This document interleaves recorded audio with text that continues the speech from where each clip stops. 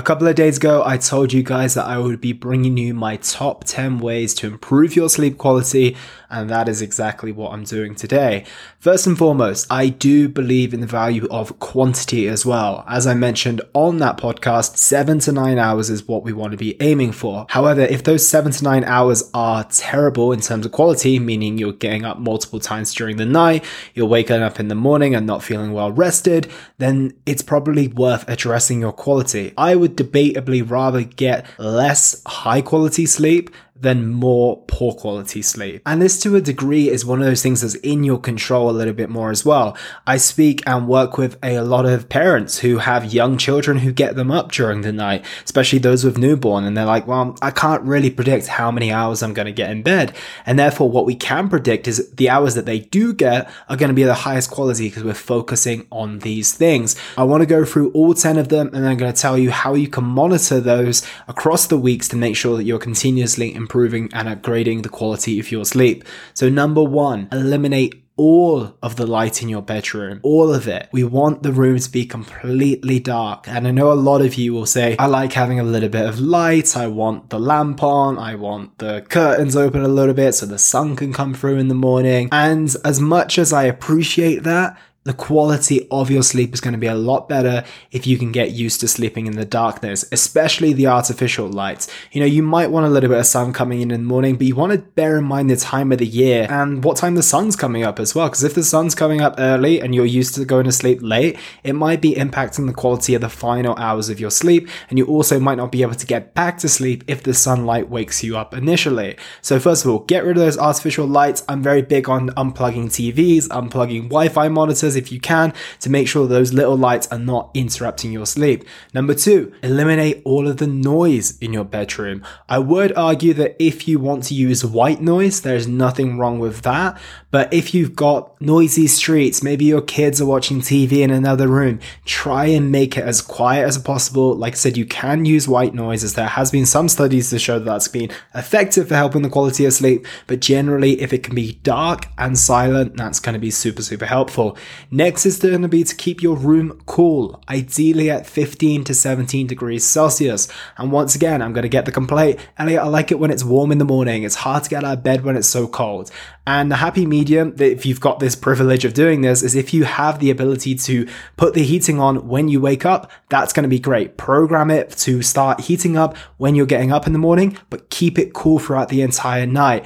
Number 4, avoid any use of screens up to 60 minutes before you go to sleep.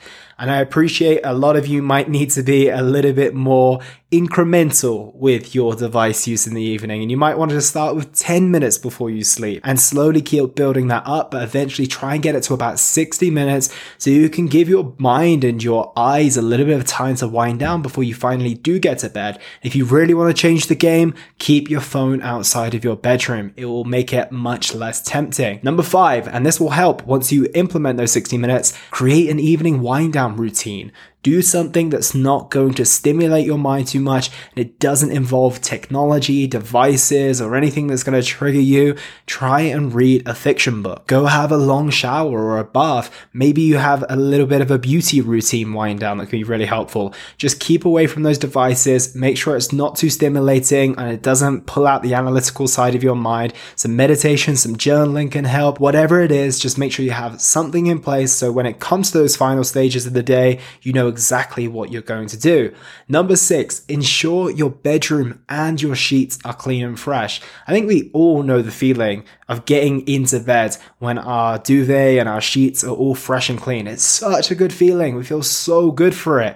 And if we can have that feeling regularly, make sure you do it. It's going to help with the quality of your sleep and your bedroom too. How do you feel when you walk into a messy room? I know personally, I don't feel that great. And what are you going to be thinking about when you see that giant pile of laundry in the corner? You're going to be thinking about folding it, thinking about all the other things that you have to do. And it's going to get your mind to be stimulated and going and going and going. Keep your room and the environment clean and fresh, and it will help you sleep a lot better. Number 7, utilize dim lighting and candles in the evening. I mentioned before that there are certain hormones and neurotransmitters that are set to be released in the evening that will help you get good quality sleep. One of those is melatonin. We've probably heard of this before. And one major disruptor of melatonin is blue lights, right? The lights that come from our screens and our devices, but also those bright bathroom lights that we've got as well. If you're going to be using lights in the evening, do your best to have them of that red, that orange color. That seems to be far less harmful to your melatonin and therefore the quality of your sleep. And if you're working late at night, I completely understand. However, if it's possible, avoid as much of that blue light as you can and stick with the orange and red type of lights in the evening time. Number 8, have a consistent sleep and wake time. I've spoke about this before. I've spoke about your circadian rhythm, the importance of making sure that that's well functioning, and having a consistent sleep and wake time is going to be one of the best ways that you can do that. And I appreciate a lot of us are going to be staying up a little bit later on Friday night, Saturday night potentially, but do your best to try and stay within a bit of a window. I do my best to make sure that it's no more than 1 hour to 90 minutes difference between my sleep time and my wake time, and that tends to keep me in a good place. Number 9, avoid having caffeine after 1 p.m. We've got to understand the half-life and the quarter life of caffeine, meaning up to X amount of hours later, I believe it's 6 to 8, there is still about half the amount of caffeine floating around in your system. And the quarter life, I believe, is around 10 hours. So 10 hours after you're having your last caffeinated beverage, a quarter of that is still in your system. And the best way it was put to me is someone said, imagine having your coffee cup on the side of your bed, there's about a quarter left, and you drink it just as you go to sleep. You just wouldn't do it. So just be mindful of the time you're having caffeine. And if you are going to have a coffee in the afternoon or the evening, make sure that it's decaf, and that is going to be your way around it. Number 10, try exercising earlier in the day. Let's look at this logically for a second. Just think about the state that you have to be in when you're going to be training. You want to be amped up. You want to be energetic. You're going to be moving around. You're going to be potentially be aggressive. You've got a lot of blood pumping to your muscles. That does not sound conducive to sleep, right? And what we might be doing is we might be in that state just about 2-3 hours or even less before we're trying to wind down and get to sleep. And that can obviously be problematic. So if you have the opportunity to do so, try and train a little bit earlier in the day so that your nervous system and everything is kind of settled back down by the time you're getting ready to sleep. If it's not possible and you do have to train in the evening, then you need to make sure that you place even more emphasis on your winding down and getting your nervous system back into that parasympathetic state where you're not amped up, where you're not kind of ready to go. You're actually just winding down. So this is where breath work can come in handy. This can be where making sure that you're stretching and just winding down and just not doing anything too stimulating in the evening. It's going to be really crucial to make sure you bring your nervous system into that parasympathetic state so you are ready to go to bed. And I've thought of 2 more whilst I've been going through this, and I want to give you as much value as possible. So number 11 is don't hit snooze in the morning. Do not hit snooze in the morning. This episode is all about the quality of your sleep, and the quality of the sleep you're having after you hit that snooze button is no good whatsoever. I did hear a hack the other day. I'm not sure about if I'm going to try this out or not, but if you are a snoozer, we've got to think about our sleep in cycles. We tend to sleep in roughly around 90-minute cycles. So someone, I don't know who it was, but they suggested setting an alarm 90 minutes before you have to wake up. So then you kind of get that feeling of hitting snooze, but then the idea is that you go back to bed for 90 minutes so you get a full sleep cycle. I'm not sure about that. I would prefer you just to make sure you stick to the time that you set on your alarm and you get up when it goes off. But if you're in a committed relationship with the snooze button, it could work for you. It might be worth trying. If you do, let me know how it goes. Number 12, your bed should be only used for 2 things. The 2 S's, sleep and making love to your partner, nothing else. If you end up working in bed, if you end up watching TV in bed, your body will start creating these associations that other things other than sleep and making love to your partner happens in the evening time. So when it comes to the evening time, your body won't be able to predict what's going on. It's like, okay, are we going to be working in here? Are we going to be watching TV? We're going to be sleeping? What are we going to be doing in here? Your body works a lot of associations, especially neural associations, right? We create brain pathways when we do things over and over again in specific routines. It's the way that we can stick to habits. It's the way that things become so on autopilot, and sleep is in that same bracket. So if we only do those couple of things in bed, then our body is prepared only to do those couple of things in bed. So those are my top 12 ways that you can improve your sleep quality.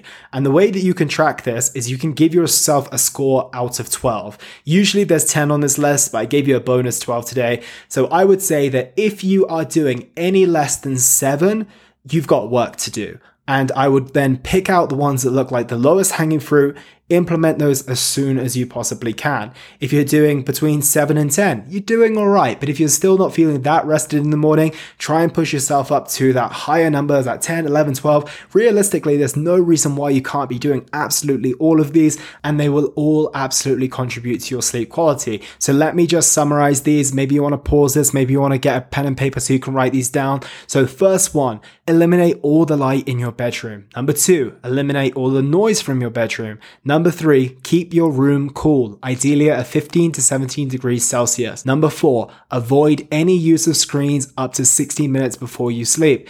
Number 5, create an evening wind down routine. Number 6, ensure your bedroom and your sheets are clean and fresh. Number 7, utilize dim lighting and candles in the evening. Number 8, have a consistent sleep and wake time. Number 9, avoid having caffeine after 1 p.m. Number 10, try exercising earlier in the day. Number 11, stop hitting that snooze button. Number 12, only use your bedroom for those 2 S's. And just remember, when the quality of your sleep improves, the quality of your life will also improve. That's everything from me today, guys. Take care. I look forward to catching up with you tomorrow. And that was the Simply Fit podcast. I hope you gained a huge amount of value from today's episode. I feel inspired to improve your health and well-being. Be sure to search for Simply Fit in Apple Podcasts, Google Podcasts, and Spotify, or anywhere else you get your podcast from. And go ahead and subscribe so you don't miss any future episodes. Also, if you like the episode, please don't forget to give it a 5-star rating. I'd love to hear your feedback or any questions you have. So reach out to me on social media. You'll find me on Facebook and Instagram at Elliot Hassoun. Thank you so much for listening, and I look forward to talking with you all on the next one.